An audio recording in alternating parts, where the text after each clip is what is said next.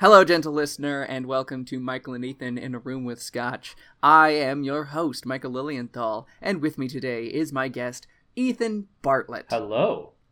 And we're going to talk about books, but not about Scotch. And today, on this special, we're going to talk about homework. Yes, we're going to do your homework for you. Ethan and I know very well how hard English homework is, so we decided to take a look at one of the more common assignments in like American literature courses or just English courses in general, and that is the book Huck Finn: The Adventures of Huckleberry Finn by Mark Twain. And so what we're going to do for you here is we're going to present a couple of theories that you can take in your final research paper, present those to your teacher free of charge. You can take them for free from us. Yeah, as we always say at the end of our episodes, we condone plagiarism. There are a lot of these sorts of mills that will end up in your. For some reason, they usually get caught in my spam box, or they did historically, where they were like, "Hey, pay us some money, and we'll write a paper for you, so you can party more because you're 19 and binge drinking is definitely what you should be doing to your body." They always say that, like, that exact copy specifically. It's weird. But here, like, we're kind of undercutting people like that. We're just going to give this away for free. Exactly, absolutely for free. So you can take these theories, put your own spin on them if you want to, but turn them into your teachers and go for it. It'll be great. Now, true to form, on this podcast, we include our drinking along with it, but on these specials that we do in between our regular books, we don't drink Scotch typically. I'm not going to tell Ethan what to drink, and he's not going to tell me what to drink. So, Ethan, what are you drinking? I'm actually pretty excited about mine tonight. It was a discovery on a liquor store run recently. I am drinking loose Redbreast single pot still Irish whiskey, specifically the Lustau edition or Lustau. I'm sure I'm mispronouncing that name. So Redbreast, of course, is a very famous whiskey. I believe Redbreast 12-year-old won best whiskey in the world by one of the major whiskey critics. Won that a few years ago. Ever since then, the single pot still style has been sort of exploding in circles of people who like whiskey. If anyone listened to, I guess that was the Tristram Shandy run of episodes, Green Spot is another single pot still Irish whiskey that I like quite a bit. I've always liked Redbreast, but I tried the Lustau bottling or Lustau finish and here we go. I should probably be losing this podcast already, except we haven't set this rule even in the main shows. But when I was in Dublin, I did end up. I found just downtown it was a little whiskey bar. It's literally probably a smaller space than my last apartment that I lived in. But it had like 150 whiskeys, and I was just looking for one that was like a little bit of a splurge, and also one that I didn't think I could maybe find in the States. And the bartender sort of guided me towards this pour. And in the year and a half since coming back to the States, I had not found it, and so I just happened to be in a liquor store, not even looking for it. I had kind of given up on it, and there it was. And it wasn't even like, because what I was expecting was like, is a small batch of a single pot whiskey, like it's gonna be $200 even if I do find it. It was not. It was like roughly the same price as like the standard Redbreast 12-year was. So I was pretty pleased to learn all of that. So Lustau, I keep saying, and I'm sure butchering that name, they're renowned as a maker of sherries, and so this bottling of Redbreast was finished in their sherry casks. That's why it's called the Lustau edition. Very good. So yeah, I'm quite excited about that. Michael, Indeed. what are you drinking tonight? Well, I do want to just tack on to your discussion of Redbreast there that I have had the Redbreast 12 year. It's very nice. I think. And also, while you were talking, I looked up pronunciation on the edition for it, and it sounds very Irish the way it's pronounced. At least in this audio clip, it's Lustai. Oh, okay. Yeah, So that could be like right, or that could be like a very distinct Irish dialect pronunciation. right, that's what I was wondering, if it's just dialectic. Anyway, yeah, so very good. I'm very jealous. That looks amazing. I will try. If you were here right now, I would be making you drink it with me, but I bet.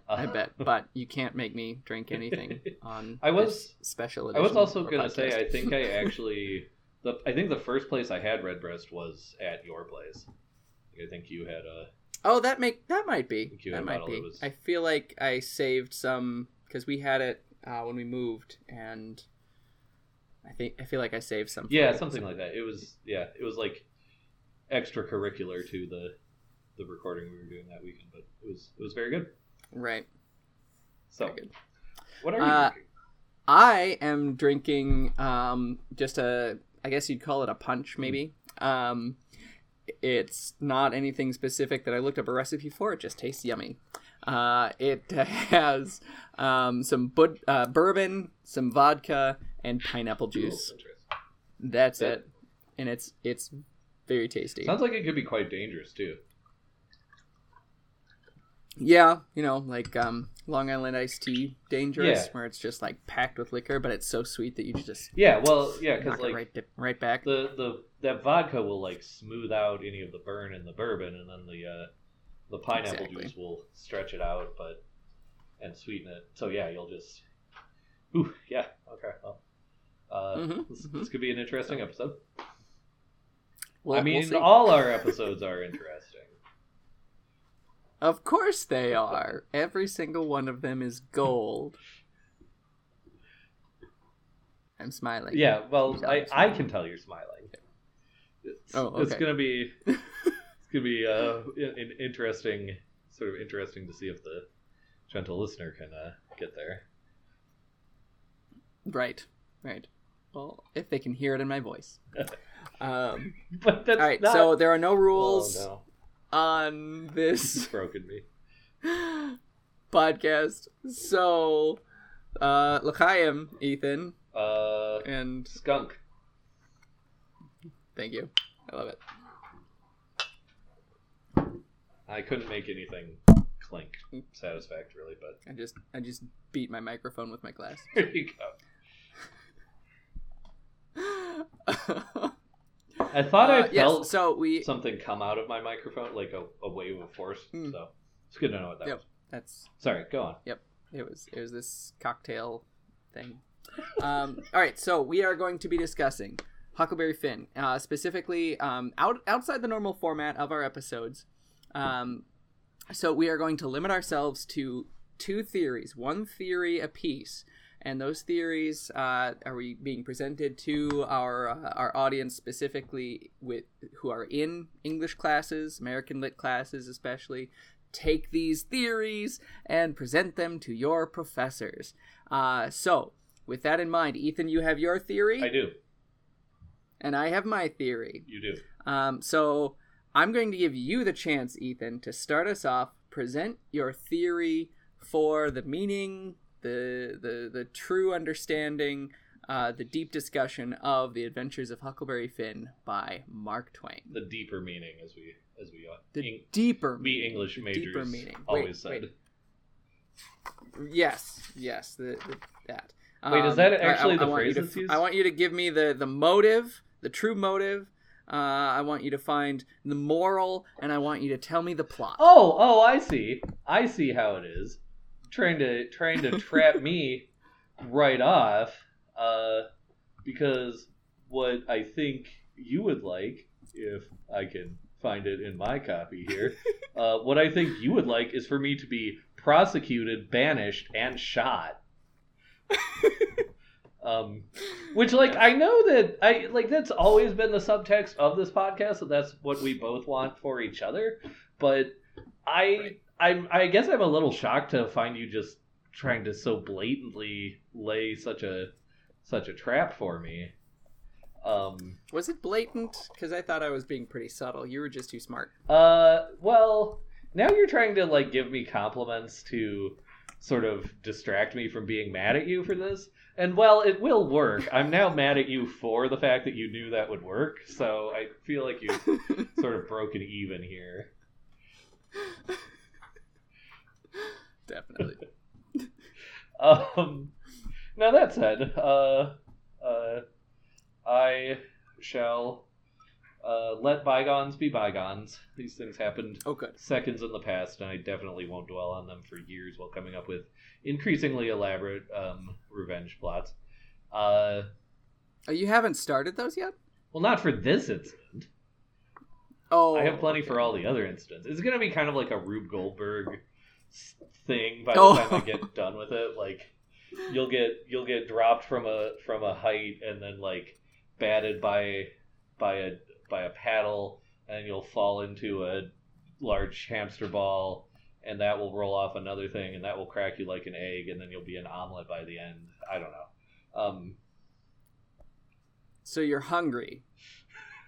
I went to House on the Rock today, so that's A, also bodes well for the rest of this episode, but B, I did walk past their, like, model of a Rube Goldberg machine.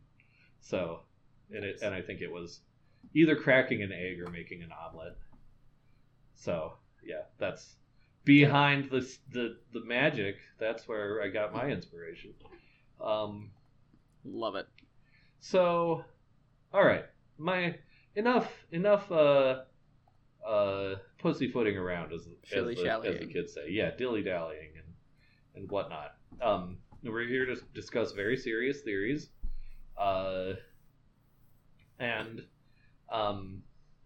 You've graciously allowed me to start with my theory, which is, of course, that Huckleberry Finn is Don Quixote. What? Yeah, well, it's one of those things that sounds kind of out of left field when I say it, but, like, I'm gonna walk you through. I had to, like, give the shocking thing to draw you in, and now we're back to the beginning. So this, and I do have to give credit, the original part of this theory was a theory of my wife's, actually, Karen, who, longer time listeners will know as the voice of the rules of this podcast. Well, she hit me once with a theory, and she didn't even sort of phrase it as a theory. She, I believe, began the sentence with the phrase, "It's obvious." And that's always a pretty troubling way for one's wife to begin a sentence, but she said, it's obvious that Huckleberry Finn has a crush on Tom Sawyer's sister, Mary. And she thought it was obvious from the text of this book, just, like, what's on the page. And I, now to my shame, now that it has become, actual material for my podcast, to my shame, I did reject this theory pretty thoroughly and soundly. Partly because her, Mary Sawyer, I assume her last name is Sawyer. Because Tom technically lives with his aunt, so I think it's Sawyer. That's true. But whatever. Tom's sister Mary is mentioned, as far as I can tell, and I did literally minutes of research about this in preparation for this podcast, but as far as I can tell, she's mentioned twice in Tom Sawyer, and both of those times are it's basically the beginning and like more or less the end. So, but you know, partly based on that, it's like, well, if that was something, there would be more of it. I did reject this theory. But so Karen's logic was, let me see if I can get it straight. So most young boys, when they hit like that age of puberty, they will like start to develop crushes on people, and quite often they develop crushes on like people they're already familiar with or comfortable with, and like Tom's sister, and they often, you know, get like in our society, it's sort of the crush on the babysitter trope, right? You at that age, you for whatever reason, you sometimes get crushes on like young women who are like a few years older, not old enough to be adults, but old enough to be like older kids or whatever, right? So Karen's assertion was that Mary is like the closest person like that to Huck, and the person that Huck is probably the most comfortable having a crush on, and therefore the most likely to develop a crush on, and therefore he has a crush on her. Now, I considered this logic questionable at best, for reasons that I am told were bad, but so I, you know, in the way that the sort of manic way that one perhaps unwisely does when one's wife has a theory, I just sat down and started looking through this book for references to the name Mary. And the easiest way to do that in today's technological age, of course, is to find the Project Gutenberg ebook and just do a find. Control F, type in Mary, etc. So glad you used the keyboard shortcut. Yeah, thank you. This is not Darknet Diaries, so we won't talk anymore about that. But I do appreciate your approbation there. Okay, now when I Control F for the name Mary in this book, to my surprise, considering I was pretty sure she was like a not really ever on stage character who just was mentioned a couple times, I found 64 references to the name Mary. And some of them are like in the, you know, chapter summaries and so forth. And so yeah, so that was a surprising number of Marys. So the first, of course, like Mary's. Now, like, the only real sort of indication that Karen's theory might hold water that I was willing to admit right off the bat is the fact that Mary's mentioned in literally the first paragraph of the book. Ooh, wow! I just had like a shudder because I like someone walked over your grave, or like I lost a podcast, but technically I didn't. Those are pretty much the same feeling. Yep. So, yeah. Mentioned twice in the first paragraph yes. So I won't read the whole thing, but the back half of the first paragraph, Huck says, "I never seen anybody but lied one time or another without it was Aunt Polly or the widow or maybe Mary." And then the second time he mentions her is just to say that those ladies are all told about in that book, meaning The Adventures of Tom Sawyer. Now, and I actually think that was part of Karen's support for her own theory. Also, was that Mary was mentioned in that list. Like Huck went out of his way to mention Mary the way that you might when you are talking about someone that you have a crush on. Now, I said that this means that it's equally likely Huck had a crush on Aunt Polly or the widow Douglas, and then I slept on the couch that night. So, yeah. So we have a little bit of there's something there that Mary's mentioned in the first paragraph there. So then, the next sort of significant she is in one scene that I had forgotten about, but she's just sort of part of a crowd. The next mention of Mary is, or rather the name Mary is in I believe it's chapter 11. Now this is after Huck has set out on his adventures, and he, dressed as a girl, has come to stay overnight with this, like, I think he describes her as like a widow woman, or a woman living on her own. And in order to convince her to let him stay with her, he gives her a fake name, and she says, yeah, whatever, you can stay overnight, and stuff. And the next morning, of course, the woman asks him what he said his name was. Of course, she thinks he's a little girl. And Huck, having said Sarah the night before, he says, Mary Williams. And then, of course, we have the great vaudeville bit of the woman he's staying with saying, I thought you said your name was Sarah. And he says, oh, yes, ma'am, I did. Sarah Mary Williams. Which, that's... if that seems like a tired joke now, it's because Twain invented it and everyone else copied it. But, right. So... right. So it's starting... Now I'm starting to think, like, what if, as every single other time I question her, it turns out that my wife is right.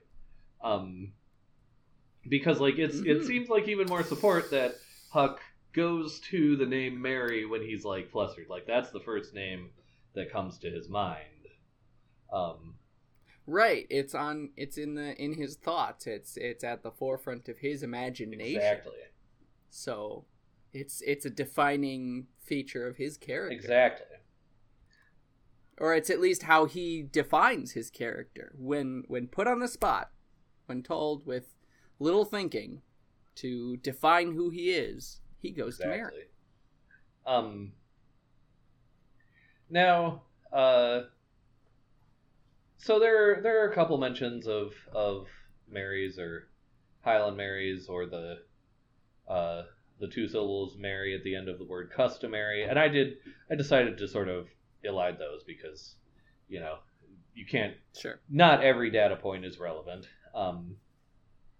Right. But the next significant mention of the name Mary we get starts in chapter 24, and this has to do with sort of the extended sequence where it involves the king and the characters of the king and the duke sort of crashing a funeral, pretending to be the long-lost brothers of the deceased because they have understood that there's some money to be gained. So they're sort of imposturing to this family, right? In order to sort of swindle them out of their inheritance.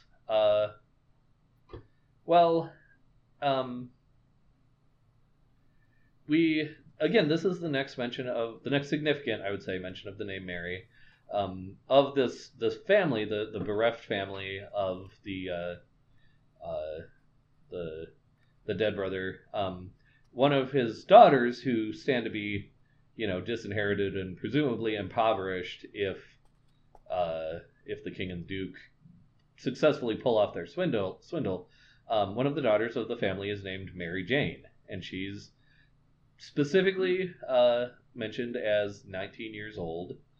And Huck so she's mentioned in chapter 24 when the king and the duke pump this rube. I forget his connection, but they pump him for information as sort of the setup of this con, or this heist, or whatever. But we actually meet the family in chapter 25, and here is Huck's description of that. When we got to the house, the street in front of it was packed, and the 3 girls was standing in the door. Mary Jane was redheaded, but that don't make no difference. I didn't realize the like redheads don't have souls thing went back as far as 1884. Yeah, but here we are. Mary Jane was redheaded, but that don't make no difference. She was most awful beautiful, and her face and her eyes was all lit up like glory. She was so glad her uncles was come. So again, we have a 19-year-old beautiful young woman named Mary, and like obviously this is meant to be a completely different character from Tom's sister. Sure.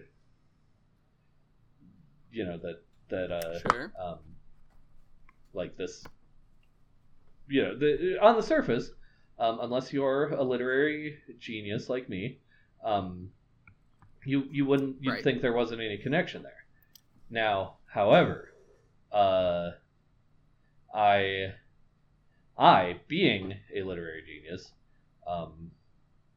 and humble, I thought of the fact that famously Huckleberry Finn is certainly not the first, but perhaps the best known example of the literary technique of the unreliable narrator. He gets things, he self-contradicts, he gets things wrong, or he says facts as facts that we know are wrong. Like, we could point to several examples, but we're trying to keep the focus narrow. These citations of the unreliable narrator have been well documented in reference to the Adventures of Huckleberry Finn. So, that said, I started to think, if you assume any of a couple of things, and it sort of doesn't matter which of the things you assume, because the theory works either way. You could assume that as an unreliable narrator, Huck is just making up a story, and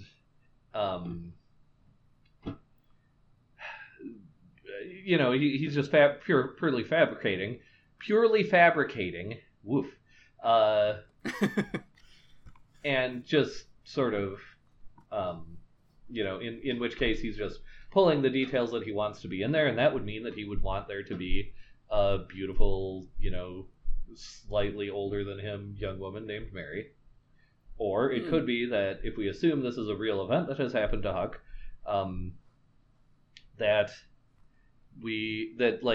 he's sort of, there was a person, a young woman who was this age, but who's to say that she actually was, beautiful and redheaded, and Huck's not sort of painting over her the archetype of a person that he would actually like to see. So he's perhaps describing this Mary in terms of the other Mary, and who knows, maybe I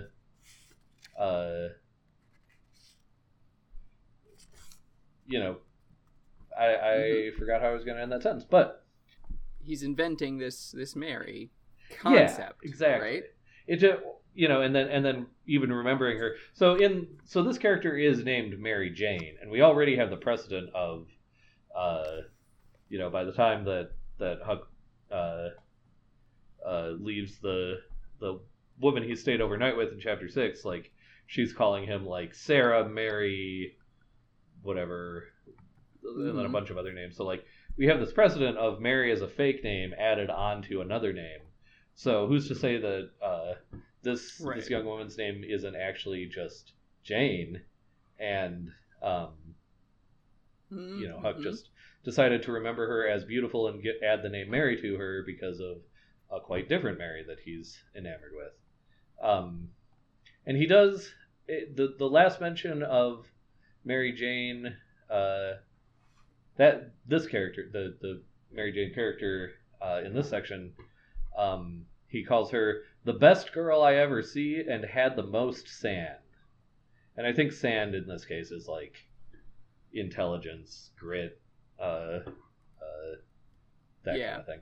So, pretty complimentary of this Mary. Like, and I think it's been a while since I went back through that section. I think if you go through it, it's pretty clear that either Huck or Mark Twain has a crush on this particular Mary.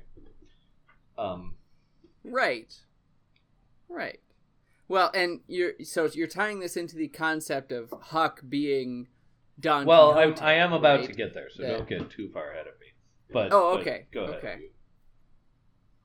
I'll let you get there. I'll let you explain it. Now, as usually happens when I tell my wife she's incorrect about something, I was slowly talking myself into agreeing with her, because now I thought, is there another great work of literature, in fact, a great road novel or a journey novel,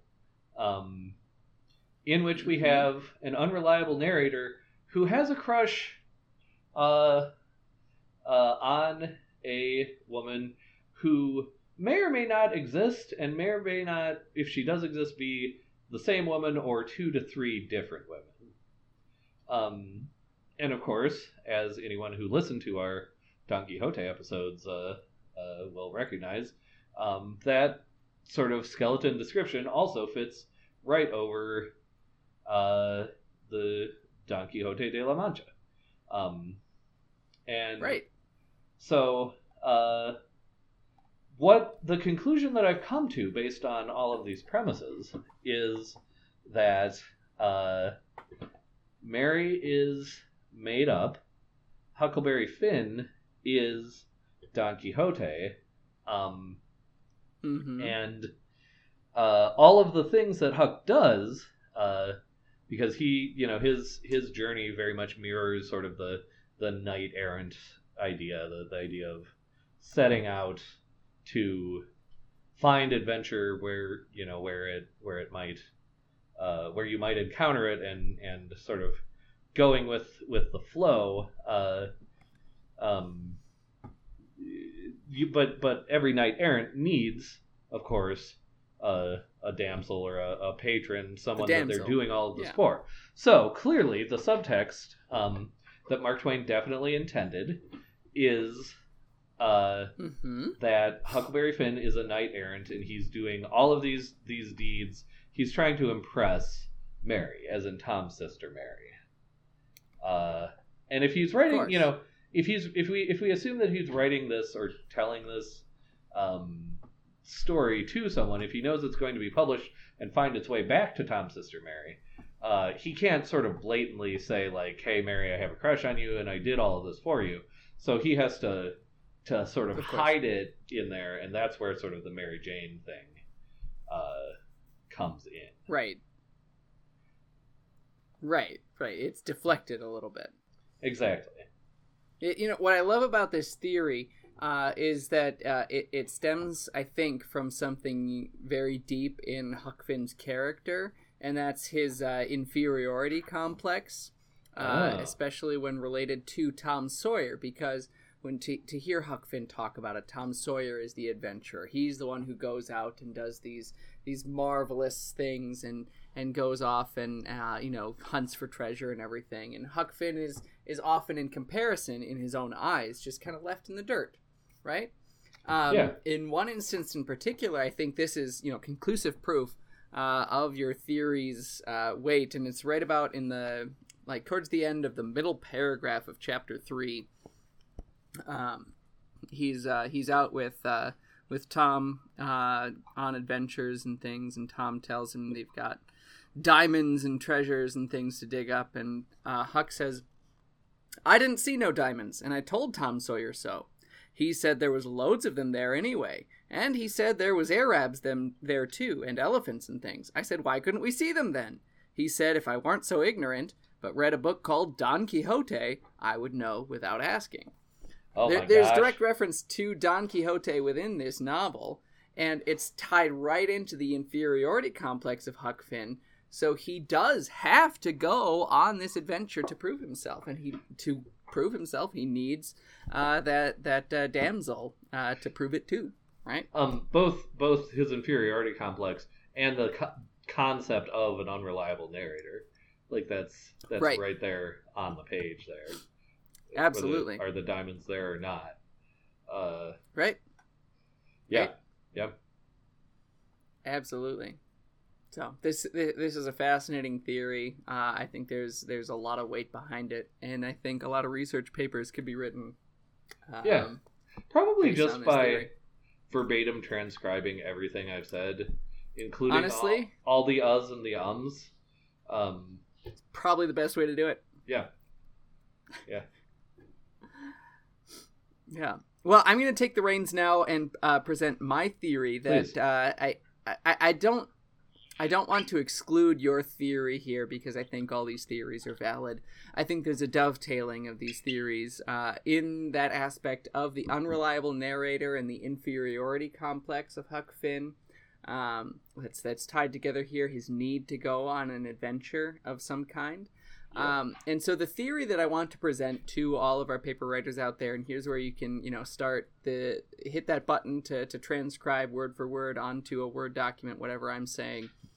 Yeah. Huck Finn. The best way to do that, by the way, yeah. is to, you need two laptops, one playing our podcast and the other with the automated, transcriber feature enabled on a, right. on a speech word to processor. text. Yeah. Thing. Yeah.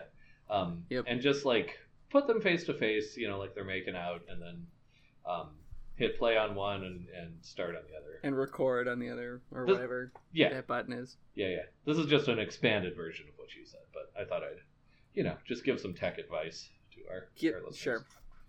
We are nothing if not the Tech Advice Podcast. I did already say we weren't Darknet Diaries, so that might mean we're an unreliable narrator, but whatever. Oh no. All right, so no, the theory goes that Huck Finn is a serial killer. Wow. Okay. Well, you're gonna have to back that up. I will back this up. Huck Finn is on a murderous rampage throughout the course of this novel, and it begins with the widow Douglas, along with many others after there. It's a sociopathic murder spree. I think you can conclusively diagnose Huck Finn as a sociopath. And the narrative that he produces here as an unreliable narrator, giving this in first person here, he's covering his tracks, more or less. But he's doing double duty here in covering his tracks and justifying his actions in a lot of ways. Because like other sociopaths, he's proud of his work. And so it's there, and you can find it. And he is tickled to think that you can find how he has accomplished these things. He can't help but let these hints drop. And also, like other sociopaths, he's very charming, and he's very charismatic. And I have to relate this to Lolita by Vladimir Nabokov, with Humbert Humbert, that unreliable narrator. And the whole context of that book is that he's on trial and is presenting his defense testimony. And he lets it slip, how he was a terrible, awful, horrible human being who abused this 12-year-old girl and ruined her life. But he puts a spin on it. Huck Finn is a little bit different in that way. He's letting these hints drop, but is still putting it under the guise of this adventure narrative to present himself as the adventurous sort that he thinks he ought to be, and he thinks the world wants to see. And the murders are in service to that. I am both glad and a little bit chagrined that you mentioned Lolita already, because I was preparing a real good zinger about you having just plagiarized your own English senior thesis paper and just changed all the proper nouns and just kept going. But you kind of pulled out the rug out from under me on that one. So yeah. Well, I mean that's something that someone could do too. They just go back and find my senior thesis paper and just do a Control H, and every time it says Humbert, just put in Huck Finn. And that works. So I've been pretty sure that, like, on all legal fronts, we're just fine so far in this episode, until you said that exact set of sentences. I feel like this may now be entrapment.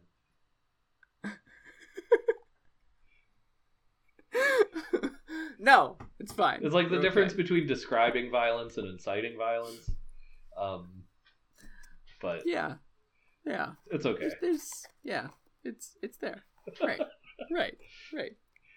Well, I want to set the scene for these murders. At the beginning of the book, Huck Finn is discontented. Right, he's been put into a home that is not ideal for him. Now, most psychopaths we think of come out of abuse, at least in Hollywood terms.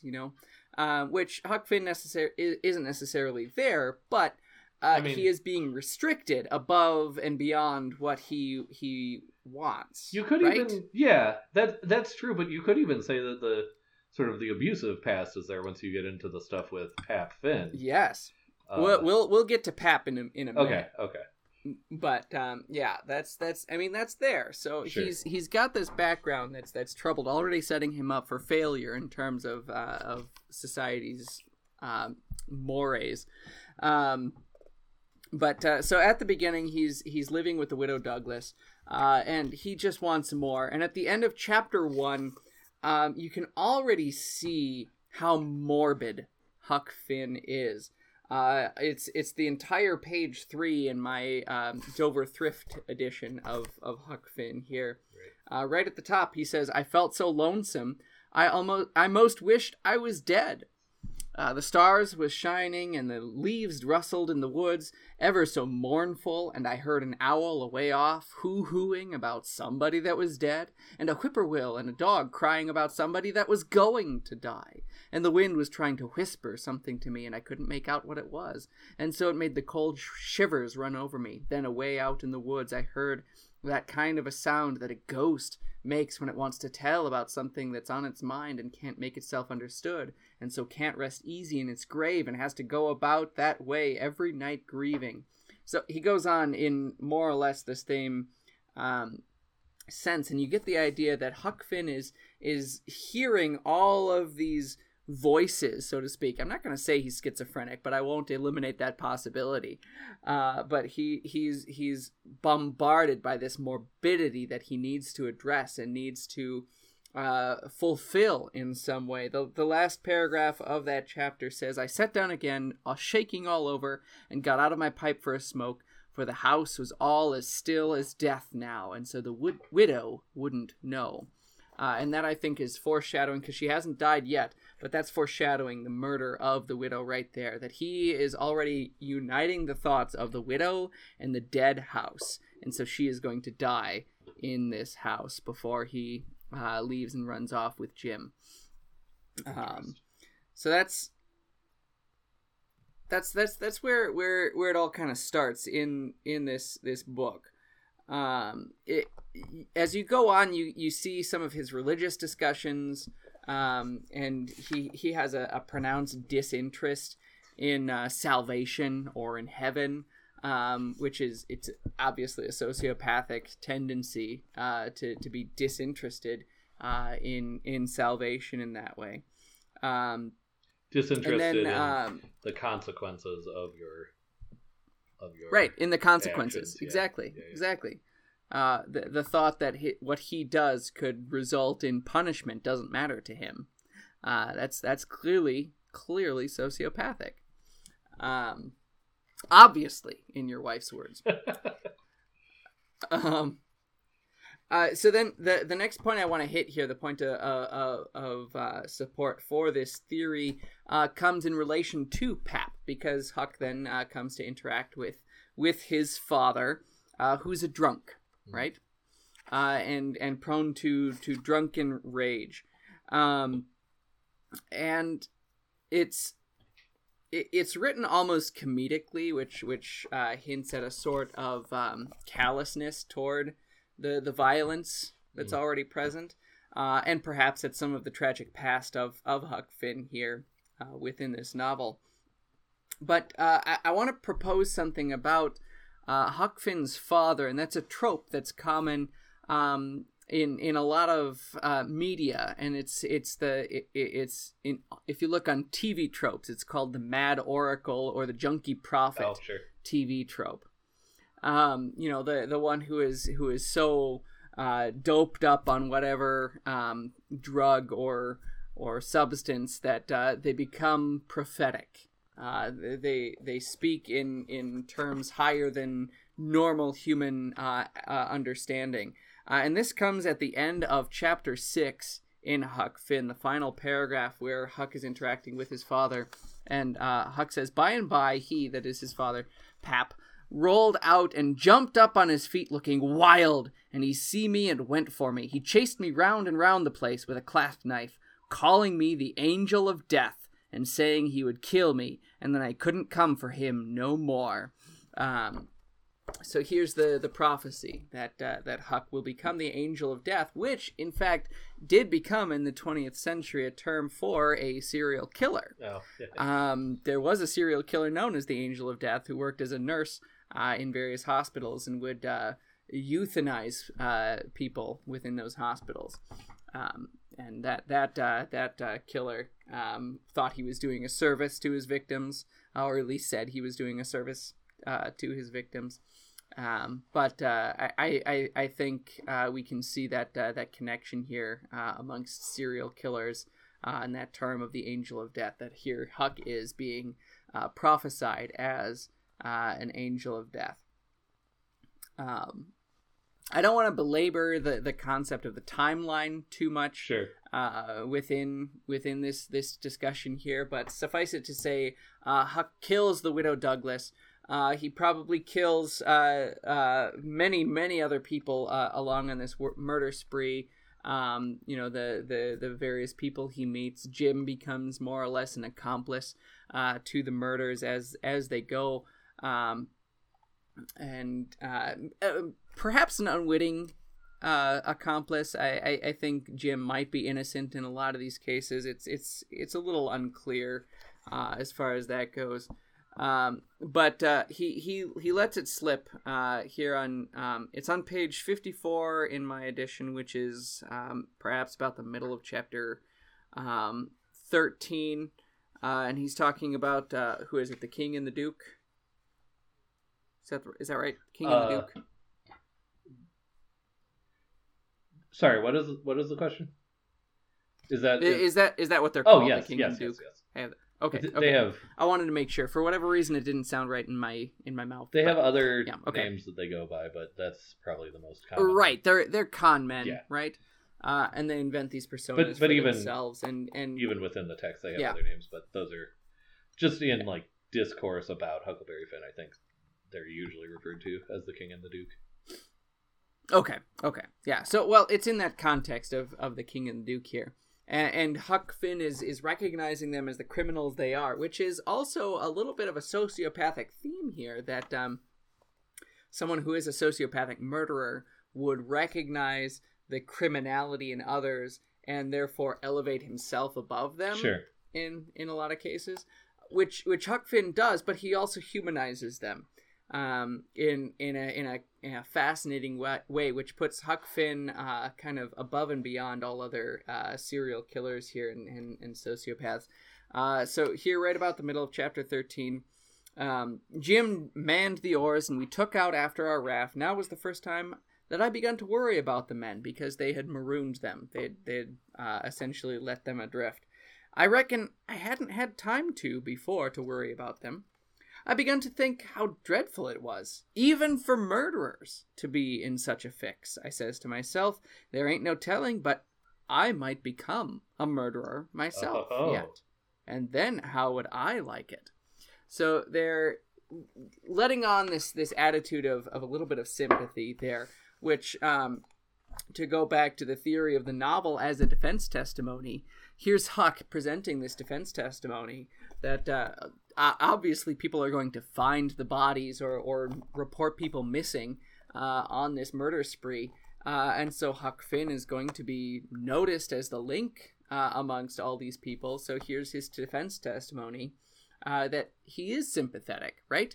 Because if he's sympathetic, he can't be this sociopathic serial killer. So he's presenting this empathy idea.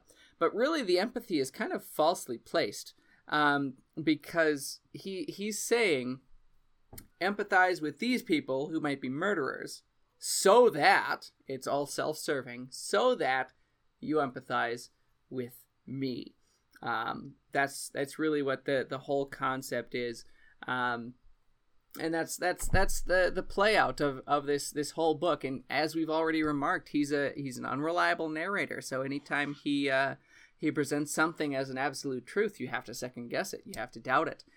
You have to ask, is that really the way things went down? Because this is the testimony of only one witness, and there are others. Like for example, Jim is a witness to this murder spree, and so let's see what he has to say, see what others have to say. But in this novel itself, all we have is Huck and his presentation of the others also. So he is this murderer, and he has gone on this spree that has driven many people to their graves, an untold number. It's unclear from just this narrative itself, which I think is a fascinating concept for Mark Twain to have done at that time, to have presented the testimony of a serial killer that we don't even know. It's it's a murder mystery in a lot of ways, but we already have the murderer. The mystery is how many murders were there, right? And that, I think, is left open to a lot of debate, and that's where a lot of discussion could be had. Right. So I see we're drawing up on our time. I was just curious if you so you've made an assertion about a string of murders that Huck has clearly right committed, and it would take a much longer podcast to sort of prove each of them individually, or as many of them as you thought you could. I was just wondering if you had an example where you thought, like, in sort of a between the lines or sideways way, that Huck was confessing to a specific murder or implying that he did a specific murder. That would be a good place to start, I think, for anyone writing such a research paper.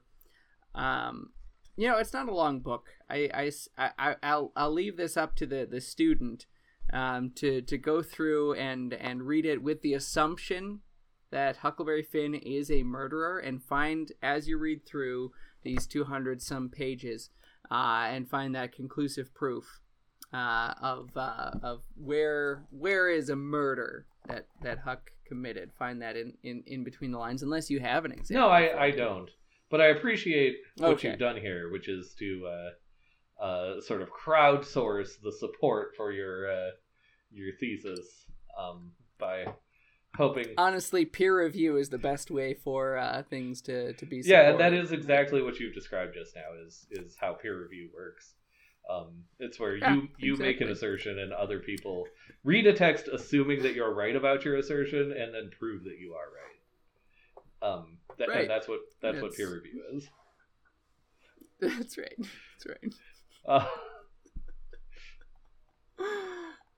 Did you have any other thoughts on this theory, your theory, any theory about Huck Finn at this point? No, I think your theory is quite compelling.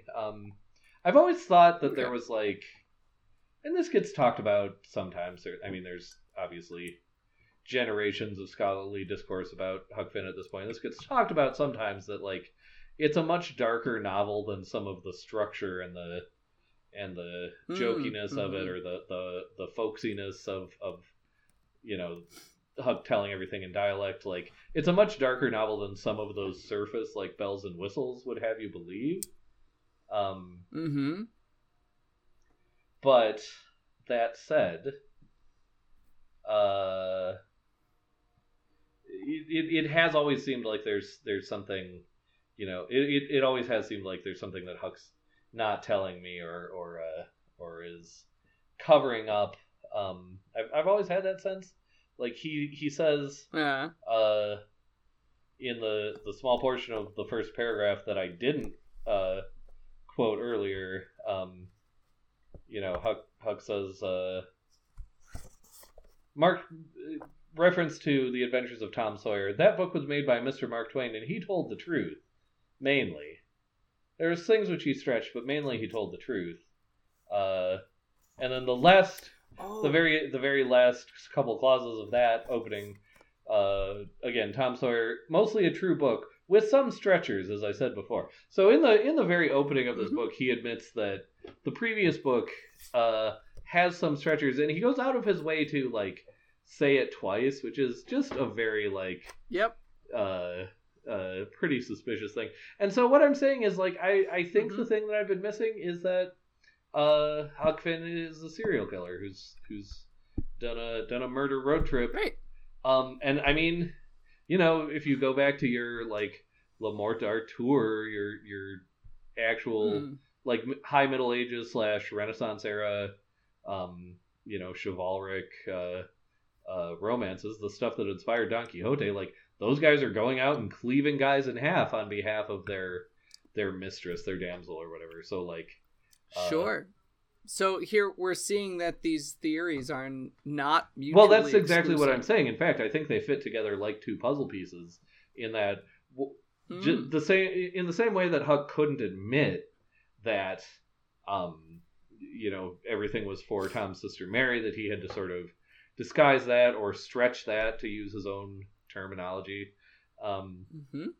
That he has also covered up these murders that he committed in order to impress Tom's sister Mary.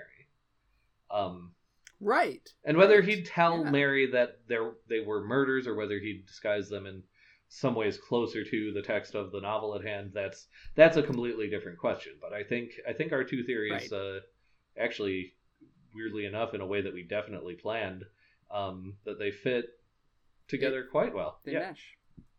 Absolutely. It occurs to me here too that it's very early in the novel that Huck Finn talks about the 6,000 whatever that he got at the end of Tom Sawyer, right? They earned all that money. Yeah. Or whatever. And later on, he says something. I'm not going to find the page number right here, right now, but Jim and he had never seen so much money in their life, and it was something less than 6,000, which is, on the surface, it's just another instance of him being an unreliable narrator. Right. That here, he's never seen that much. Well, obviously, he's possessed more. Right. But the purpose of an unreliable narrator's unreliable narration is a question here, and it's so that he can procure sympathy when he wants to, and admiration when he wants to, right? Both positive things. If he's got the money, he's being admired. If he doesn't have the money, he's being sympathized with, right? So he's procuring the attitude towards him that he wants to have towards him as he's committing these murders. He's presenting himself as the victim. As he's going on these adventures, he's presenting himself as the object of desire that he wants Mary to consider him as. So, yeah, you're right. They fit together very well. I do feel like we've pretty thoroughly assassinated his character at this point, but like... Absolutely. Well, I mean, we can safely say at the end of this podcast that Huckleberry Finn is a despicable character. So, that's the conclusion here. Yeah. Which is, is a little bit unfortunate, but I don't know. It is. I've been rereading Tom Sawyer, for a secret. Off and on for 14 years. Well, also that, but wait, what? Why would you call me out like that? Also, I think I first read it when I was like 11 or 12, so more like 20 years. But I'm still mad at you for that. I sometimes forget how old. Yeah, I know. Anyway. Yeah, it's like the personal version of the fact that the other day I told my boss that something had happened roughly 100 years ago, and she was like, "No, not 100 years ago. It would be like in the 1920s." And then I just kind of stared at her as the realization slowly dawned that, like me, she would have to make peace with the fact that 100 years ago was no longer the 1890s.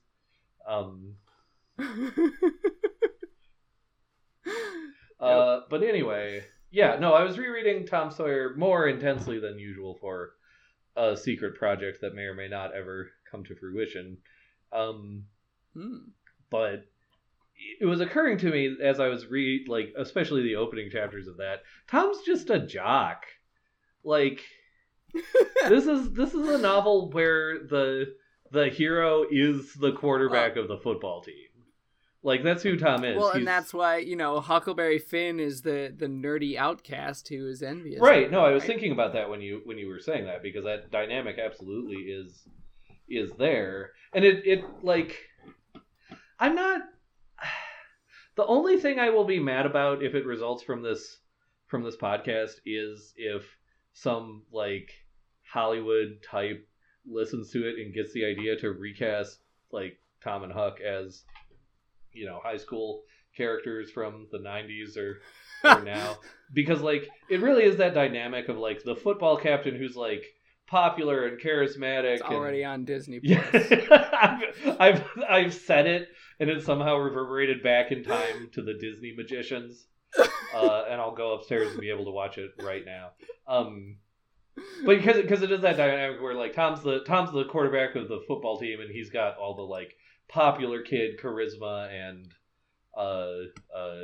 stuff, but then like there's that symbiotic relationship because Huck is like the loner outcast with an edge who, like, that guy, the Tom guy, wants to be friends with because that's, like, the shadow side of himself. Right.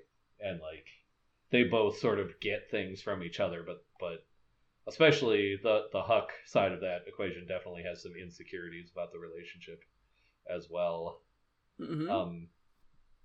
Definitely. Which leads me, because I have to change the subject because I was almost starting to do, like, a good analysis of these two books. What do you mean a good analysis? I mean, this has all been a good analysis. I don't know what I was saying. But it leads me to say, or to have to mention, as I do anytime either of these books comes up in any context these days, the movie Band of Robbers, which I believe is still on Netflix. It was the last time I checked. It was an indie movie from a few years ago, featuring some actors whose names I can't remember. The only name I can remember is Melissa Benoist, who plays Supergirl. Oh, okay. Or did, yeah. Supergirl. It was before she was Supergirl famous, but as a grown up Becky Thatcher, and it's sort of a modern retelling of the, like, sort of both books. Like, it pulls from both books, but it sets it in roughly an early 21st century South, and which like, seems bordering on the thing I just said the concept that I just said about Tom and Huck that I despised, but the writers, I want to say it was two brothers. I should have done any research, I guess, before talking about this film, but I want to say it was two brothers who wrote and directed it, and the way that they did it, the way that they, like, modernized it but used the source material was actually brilliant. It works really well. And despite all of the change in settings and so forth, I call it the most faithful film adaptation of Tom Sawyer and Huck Finn that I've ever seen. Because they change all of that stuff, but, like, the themes and the story and the way that those themes, like, work in a modern context, all of that is so good. But what made me think of it is the very beginning of the movie is sort of a grown-up Huck Finn, he's maybe mid-20s, gets out of prison because the Huck Finn character in a modern context would end up in prison. Like, that seems right. Of course. And he gets out of prison, and the first person to greet him out of prison is his friend Tom, who is a cop. And it's like of course, to make like that's part of what I'm saying about how well they like understood the source material in modernizing the story, because like the modern Tom Sawyer would absolutely be a small town cop in the South. Like, that's exactly who he'd be, especially when once he'd grown up. Yeah. And then of course Melissa Benoist plays Tom Sawyer's new partner, Becky Thatcher, who is a very like earnest, by the book type. And I promise I'm only giving away stuff that's in like the first 20 minutes of the movie, but it's one of those rare movies that I have probably watched 4 or 5 times and periodically go back to. Like, I don't do that with very many movies, but anyway. I'm going to have to check this out. I've thought of before, and here I am pitching it to you for the first time ever, I believe, live on our podcast, but I've thought of before either for a special episode or like a Patreon donor episode. Not necessarily doing a live commentary, but like just doing a special episode about this film at some point. But yeah, anyway, that's all I have to say about that. Yeah. Great. Awesome. Well, thank you for that. So, gentle listener, please, especially if you are, in an American Lit class and have papers on Huck Finn due, consider taking these theories that we've brought and presenting them to your professors. Especially the stuff from the first hour or so of the podcast. The stuff in the last 10 minutes is pretty much just us rambling about stuff. You don't want any of that. Nah, you don't want that. You don't turn that into your teacher. That's garbage. But the rest is gold. So take that to your teachers. And then in the meantime, look forward to our next set of episodes in which we will be discussing Babbitt by Sinclair Lewis. So read along with Babbitt. Give us your feedback. Go to the contact section of tapestryradio.org. Put Scotch Talk in the subject line. That'll help us discover what you're talking about. Find us on Twitter at Room with Scotch, or on Facebook. Find us in the Tapestry Radio Tap House. Request to join that group, and we will let you in, unless you are a serial killer or Don Quixote. And as this episode has proven, we will do your homework. We don't promise always to do it well, but we do condone plagiarism, so you can take all of this verbatim and submit it to your professors, and that would be great. We approve of that practice because we think it's funny. So just go to our website if you have any other homework, tapestryradio.org/scotchcast, and fill out the form at the top of the page there to submit homework, and we'll do our best to do that homework for you, so you can turn that in. And if you like this podcast, check out other shows on the Tapestry Radio Network, like Intermission, our backstage drama podcast, Us Play Fiasco, the actual play Fiasco RPG improv podcast, Freddy Goes to a Podcast, the book discussion of the Freddy the Pig book series, and Pokemon Rollout, the actual play Pokemon Tabletop United RPG podcast. Rate and review us and all the podcasts you enjoy on Apple Podcasts or wherever you get your podcasts. Since we don't pay to advertise, that's the best way others can learn about us and enjoy this same content and get the same A's that you receive if you want to share those A's with your classmates and or just friends. Wait until Ethan, where can they find you? Just wait until after you've turned in your award-winning A paper, and then tell them about it afterwards, so you don't have to. That way we get publicity and you don't have to share your grade. Right. So right. I can be found on Twitter at Bjartlett. That's at BJARTLETT. I think that's everything. Very good. I am on Twitter at MGLILIENTHAL. And with that, until next time, gentle listener, just remember, it's our party, and we'll cry if Mark Twain makes us. He does. He always does. Mm-hmm. Bye.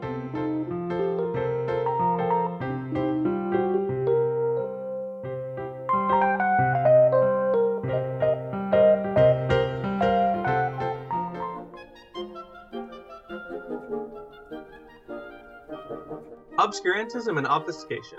Orally observed, gentle listener. Gentle listener. Gentle listener. Gentle listener, Obviated objects of oblivion, Obambulating about. offered unto you Offered unto you. offered unto you In the Tapestry Radio Network. Tapestryradio.org. from our fancy to yours.